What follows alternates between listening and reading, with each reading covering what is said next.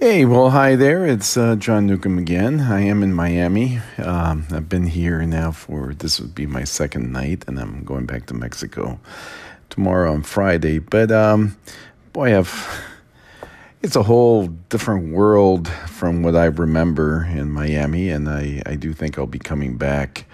But, I've been here meeting with friends, colleagues, and, establishing new business relationships. And I'll be spending some time. I've saw the Midtown area, the Wynwood area. Tomorrow I'll be around Brickell and downtown, and it was really interesting, in thinking of Tony Goldman and his vision of the late '80s and early '90s. Miami Beach and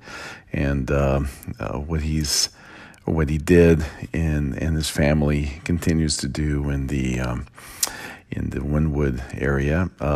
Today, I was at a ULI event, and the ULI Vision Awards here, and put together and organized by the ULI Southeast Florida and Caribbean group. Must have been 600 to 700 people. Really, really incredible organization. I have to commend them, and Greg West and the whole staff that they have just did a really, really incredible job. I found Craig Robbins, CEO and president of DACRA, who was really the guy who spearheaded the development of Midtown. And having spent a little bit of time there yesterday, and a good friend of mine, Guillermo El Mazo, who just moved into the area and bought a condo there, I have to say I was really, really impressed. So, but when we look at Tony Goldman, and today actually Craig Robbins mentioned Tony and his vision of the late '80s and early '90s when a lot of this was no man's land and no one cared about the areas. But, thanks to his vision and this pioneer's spirit, and I do like his saying, there's no training to become a pioneer. You're either one or you're not. That attitude that he has, and, he made something happen, and that something that he happened to create was the reason for people to visit, live, eat, dine, drink, hang out. Craig Robbins today spoke about Miami Beach, and one of the first actions that was done in Miami Beach was to actually have a lot of models being photographed, for spreads on, fashion spreads and things, and just kind of filling the street. And then people wanted to go there, and they wanted to see that, and then it was activity, and then the restaurants opened, So, I've learned a lot from this trip, and so we're, as a firm and professionally, I'm working on a lot of projects that are new.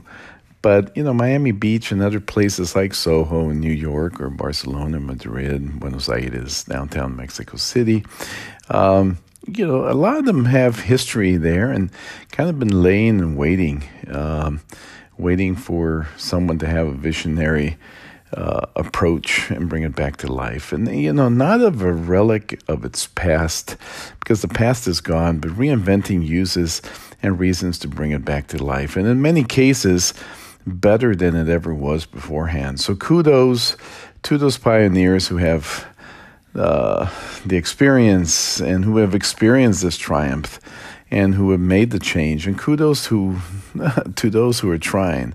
And as an architect, the question would be, can we create this without the historical or prior life of a place? Can we not reinvent but invent something that does this and more?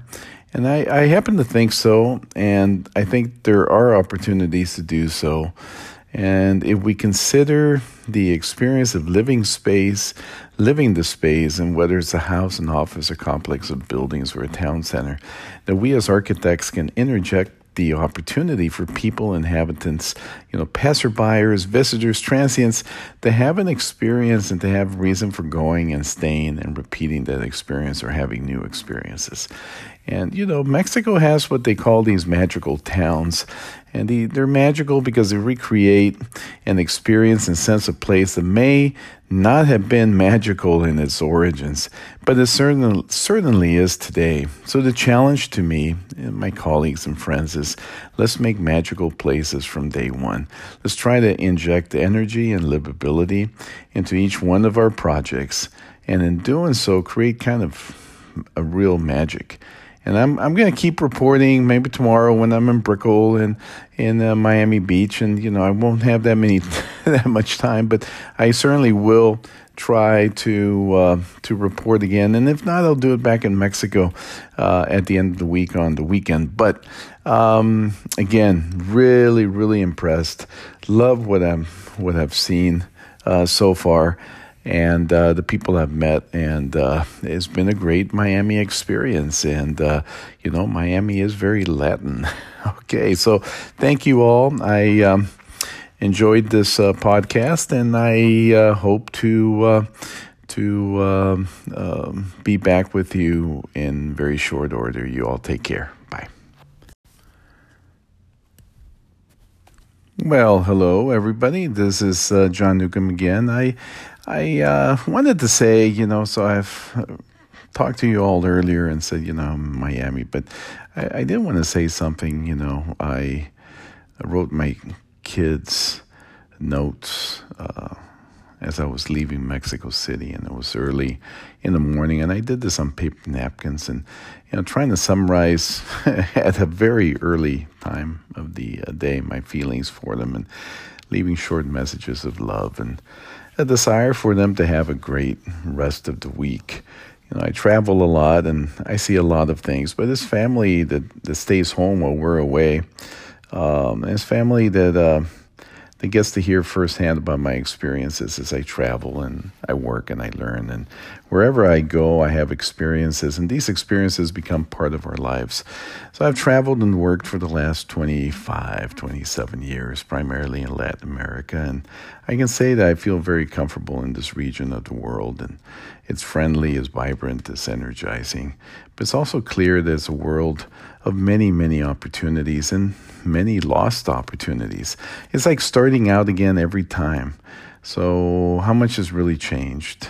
And while I might say that there's quite a bit, there are other things that haven't changed at all, such as the haves and the have-nots, or a recent book that talks about us against those.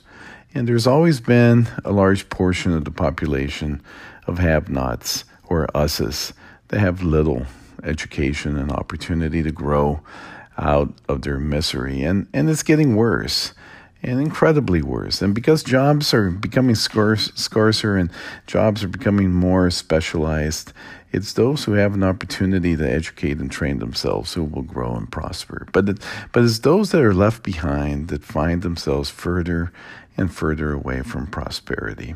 So as an architect, there's not much I can do, but as a global citizen, there must be something that I can do to help. But then again, I look at our profession and I wonder which element of our profession will be safe from the automation and artificial intelligence, that's coming. Draftsmen become computer jockeys manipulating lines. They're inputting information on layers of information, which can be adjusted, modified, aligned, much the way that we used to draw by hand. But then today it's BIM, and where all the information is input in 3 dimensions. It can be verified, and where we can check for misalignments and conflicts, between systems and the architecture.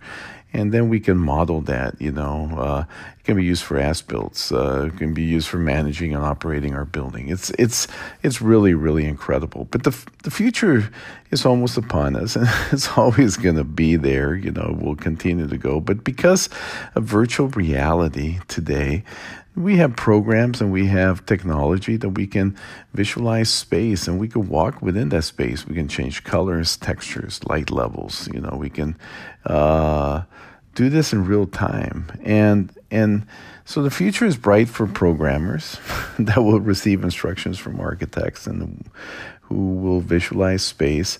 But it will be artificial intelligence that draws and shows us what the space will look like, feel like, and be experienced as. So it's all interesting stuff. It's happening all around us. We're living in an incredible world of change, and fortunately, it's still small enough where a note to a child written on a napkin still is valuable, maybe more valuable than anything else in the world.